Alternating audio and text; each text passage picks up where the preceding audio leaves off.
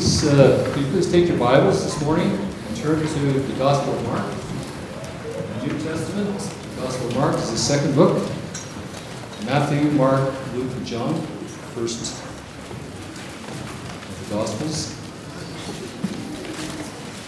Mark 16, we'll be reading verses 1 to 8.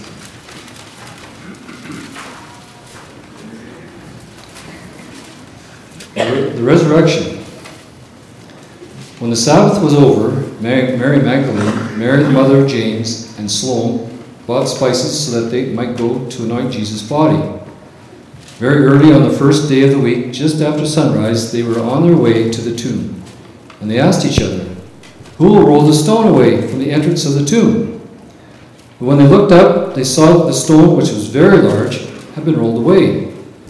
As they entered the tomb, they saw a young man dressed in white robe sitting on the right side, and they were alarmed. "Don't be alarmed," he said. "You're looking for Jesus, the Nazarene, who was crucified. He has risen. He is not here. See the place where they laid him? But go tell his disciples and Peter, he's gone ahead of you into Galilee. There you will see him just as he told you." Trembling and bewildered, the women went out and fled from the tomb. They said nothing to anyone because they were afraid. Thus far, the reading of God's holy word.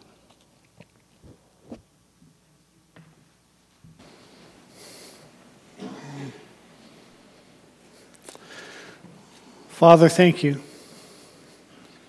Thank you for this time of worship.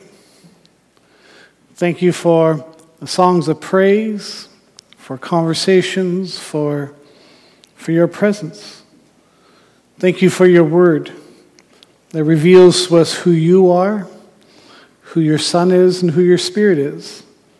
But you also reveal to us who we are. Lord, we've come to praise you and to worship you this morning on this celebration day.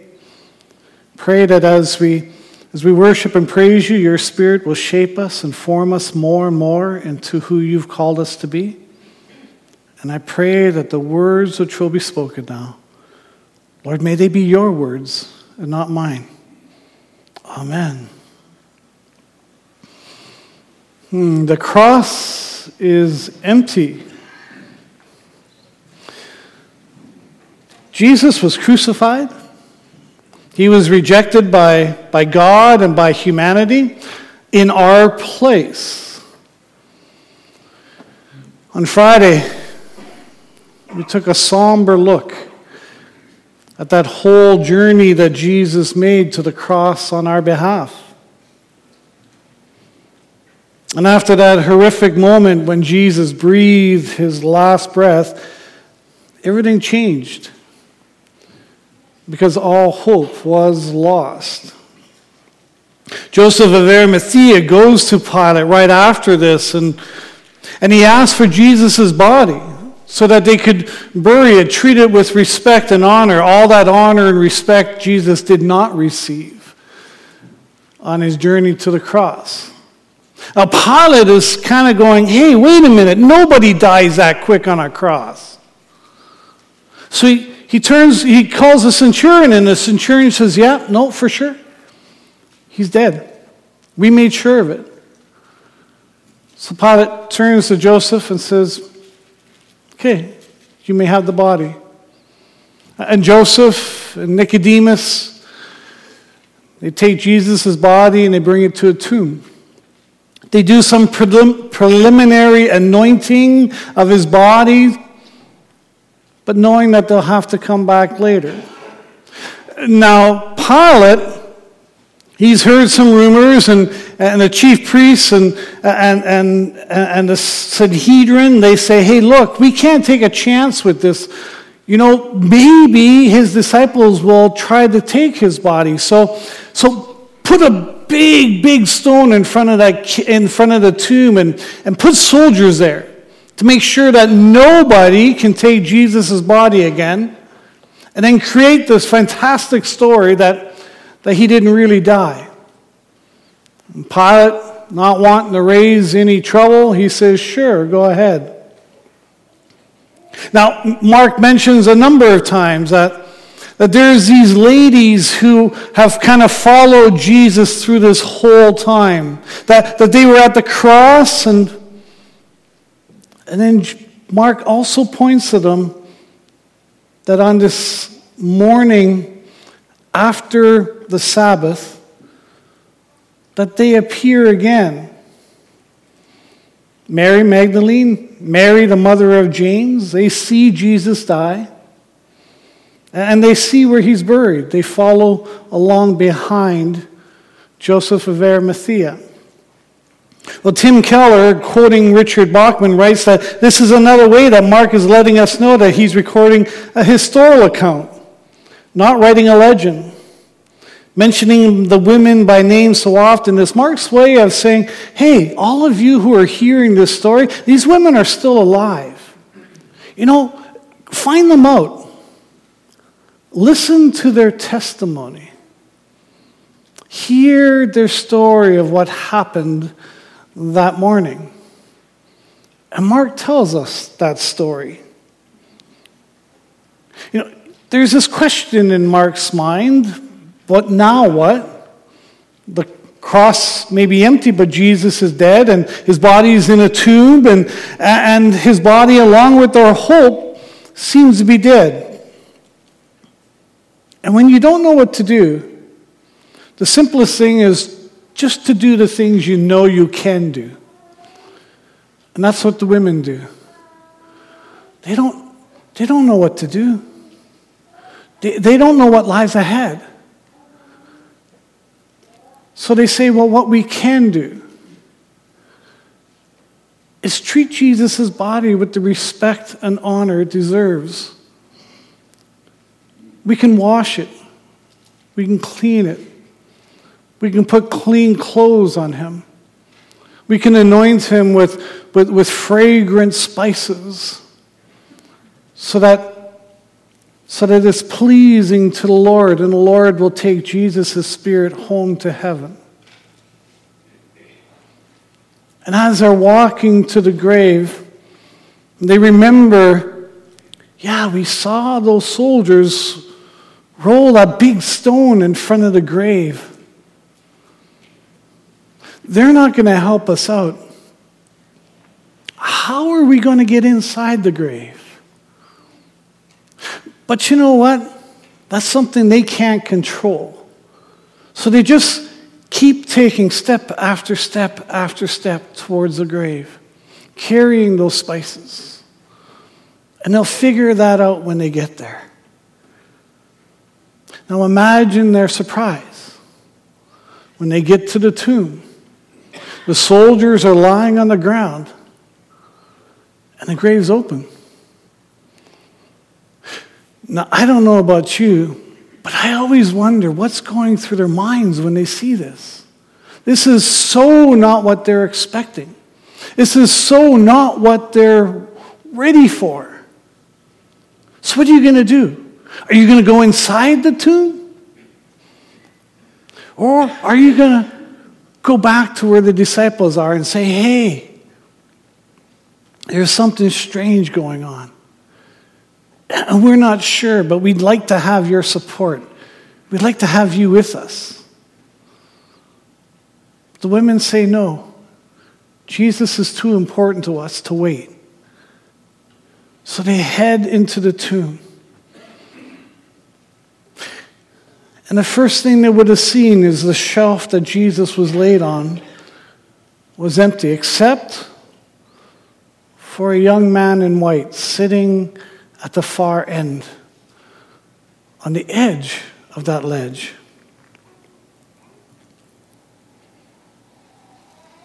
But there's no Jesus.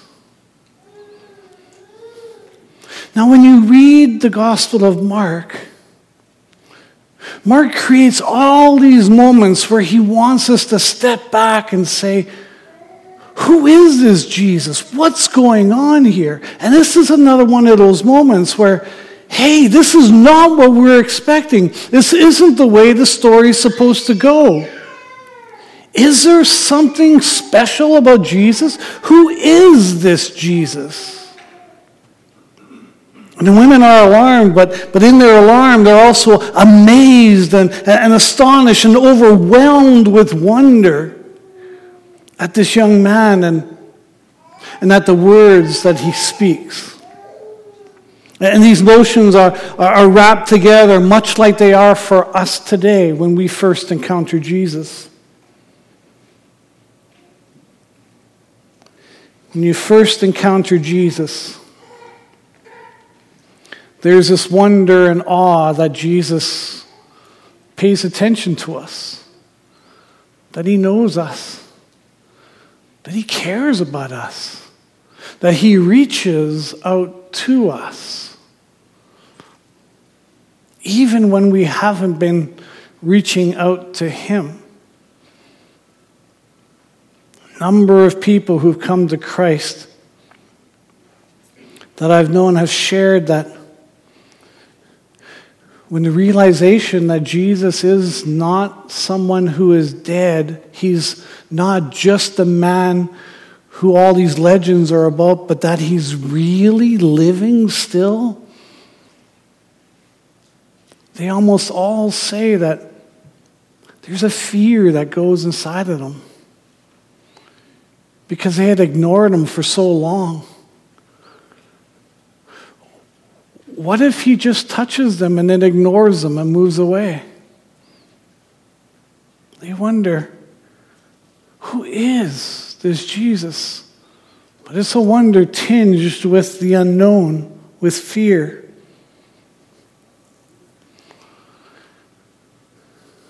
And the women, all these emotions swirling around inside, fear, wonder, awe, amazement.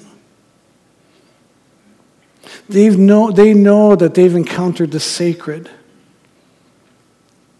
And the sacred always brings us to a place of saying, why? Why me? Why now? Are you really real? Or is my heart and my head just making this up? And at that point, we either move towards the unknown and Jesus and his call on our lives, or we step back and say no. The women move forward. They want to listen. They want to open themselves up to who this young man is, this messenger. They want to get a glimpse of the possibilities that the unknown and the sacred hold. And the young man speaks. Don't be alarmed. You're looking for Jesus the Nazarene who was crucified. He's risen. He's not here. See the place where they laid him. Jesus isn't there. He's risen. He's alive.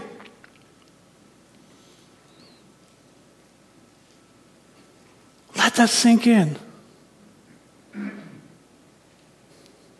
Disciples are told to go to Galilee, and then they're going to meet him. They're going to meet him face to face. Go to Galilee, to a quiet place, away from all the bustle and the intrigue and all the stuff that goes on in Jerusalem. Go to a quiet place where they can meet Jesus and hear him speak. They're told to remember what he had told them.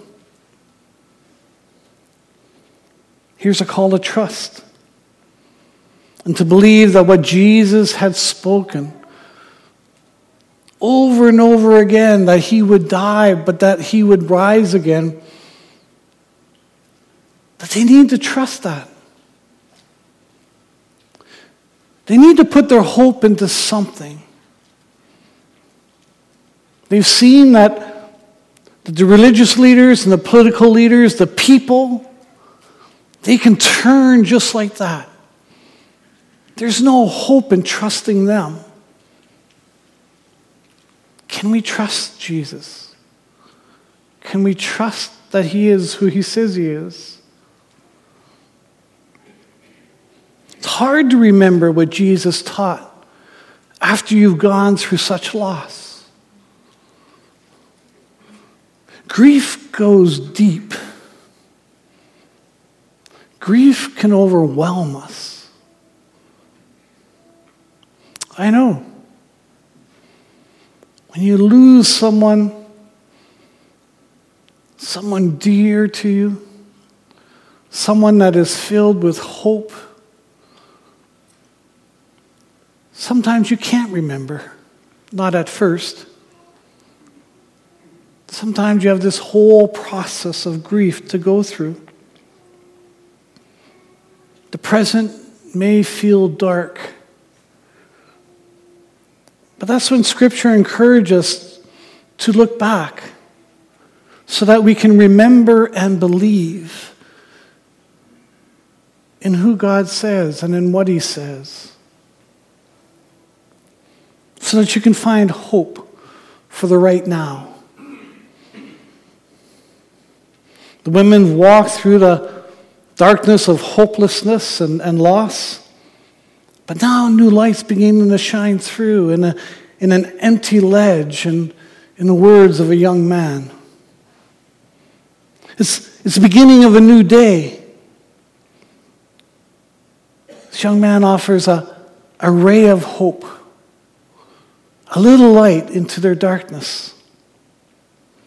But go tell his disciples and Peter that he's going ahead of you into Galilee, and there you'll see him just as he told you. The ones who, being called to come see Jesus, are the very ones who had abandoned him and who had left him. The ones who were too scared to walk with him, to support him, to be with him in the darkness. They're being called to come see the one who is more powerful than death. Tell his disciples and Peter. Peter's singled out. You know why? Brash Peter. No matter if everybody else abandons you, I'll never abandon you. I'll stick up for you to the end. I'll use my sword to protect you. There's no way that anybody's ever going to take you away from us. I'll make sure that doesn't happen. And when push comes to shove, Peter tells the people around him 3 times while Jesus is right there in an unfair trial, heading to the cross, that I don't know this man. I have no clue who he is. I don't want anything to do with him. In his own way, Peter had washed his hands of Jesus, just like Pilate had washed his hands of responsibility, his responsibility to protect Jesus. But Peter is a man of heart. And his heart is broken. As he left, how could I do that? How could I betray my rabbi? How can I betray my hope? And Jesus knows that we all betray him, that we all walk away from him, that we all have times where we are ashamed of him. And that's why Jesus knows us by name. That's why Jesus calls us by name. Because like Peter, we often feel unworthy. And in times of hopelessness and darkness, we often believe falsely that Jesus wants nothing to do with us. That's why the messenger says, and tell Peter.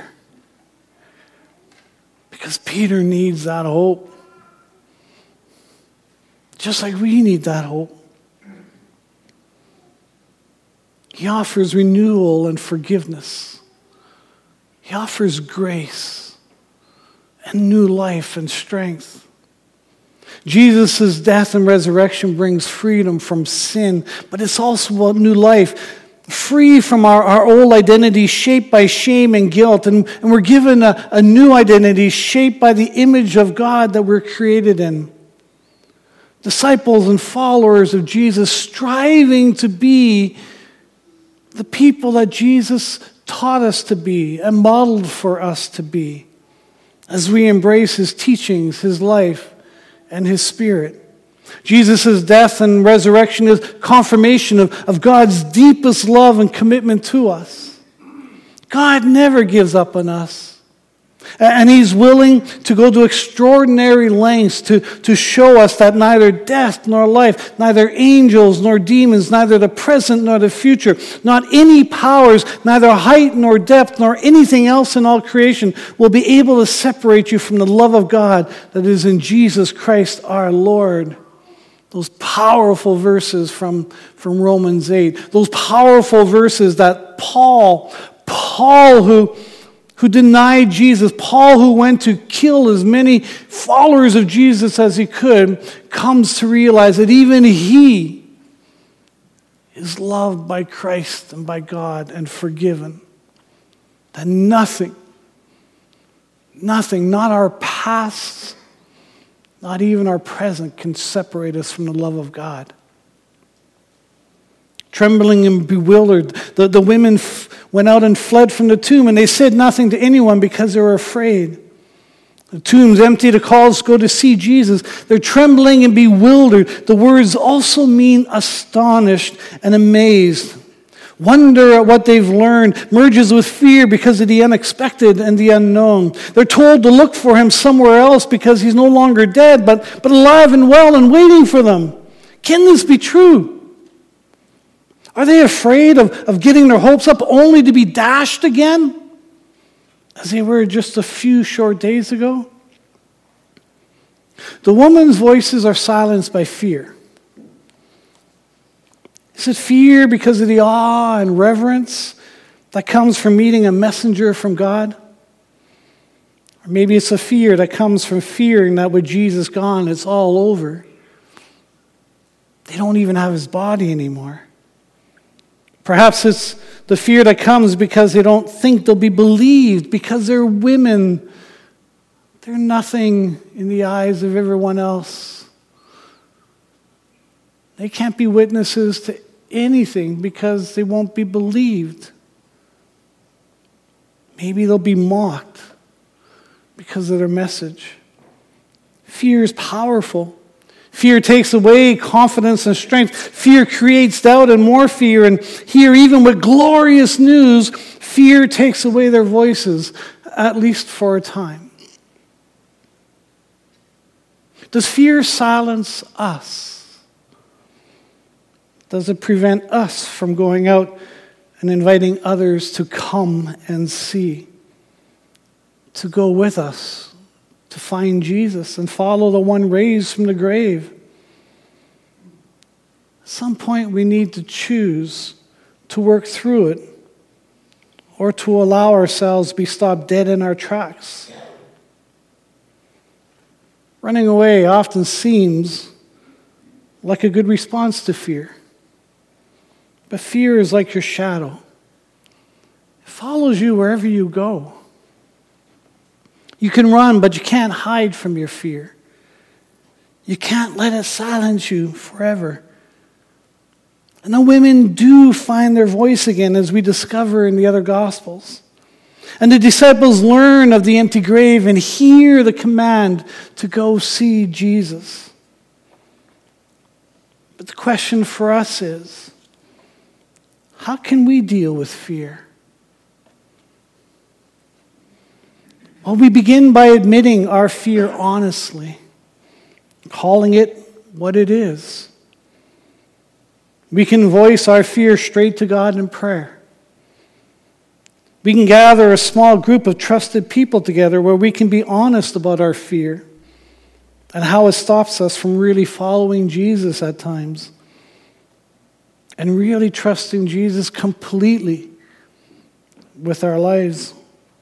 This is why God has given us the gift of the church, a place where followers of Jesus can share their fear and find hope, encouragement, direction, and strength, and be reminded of the good news that we follow a living God in Jesus. And as we begin to face our fear, we discover that the Holy Spirit is with us, that we don't walk alone. The Spirit helps us find our voices again. As a young man in the tomb reminds the women of Jesus' words, so the Holy Spirit reminds us of who Jesus is. That He's the risen Son of God. That He's our Savior. That He's our Redeemer. That He brings and gives us new life and hope. The Holy Spirit guides us to Jesus as we look for Him, so that you can see Him and how He's with you through the Spirit and the church. I love that children's song. Knock and the door will be open, seek and you will find, ask you will receive from the Maker of mankind. Jesus is right there, waiting for us to come. But He doesn't depend on us to come to Him first. He has sent His messenger. He has sent His Spirit to show us the way, to give us the strength and the hope. The Spirit reassures us of the truth of Jesus' death and resurrection, of the restoration and forgiveness that's found in the empty cross and the empty tomb. And this builds our trust and hope in Christ. Catherine Marshall sums up the benefits of trusting in God when she writes, "There is only one way to get rid of fear. Like any sin, we must recognize it, confess it in true repentance, claim God's sure promise of forgiveness, cleansing, and renewal. Accept these gifts, rise up and get on with life. Not only new confidence, but real growth in character follows this facing up to what we fear, provided we are acting under God's direction." Confidence, strength, hope.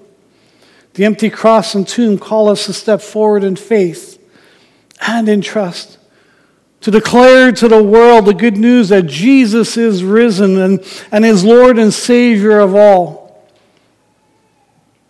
But we also invite the world to join us in following the risen Lord, where they too can find hope. They can find grace. They can find healing. They can find peace, forgiveness, and new life. They can find acceptance into God's family, becoming a part of something bigger than they could ever imagine before. They can become part of changing this world forever. In the name of Christ. In the power of the Spirit. Amen. Lord, thank you. Thank you for raising your Son from the dead. And then for your Spirit that leads us to follow that call to come and see Him. And Lord, thank you as well for the words of hope and for your Spirit that's able to take away our fear. And that helps us to be bold and strong in declaring to the world that we follow a living God. Thank you. Thank you for resurrection. Thank you for new life. Thank you for calling us. We pray this in Jesus' name. Amen.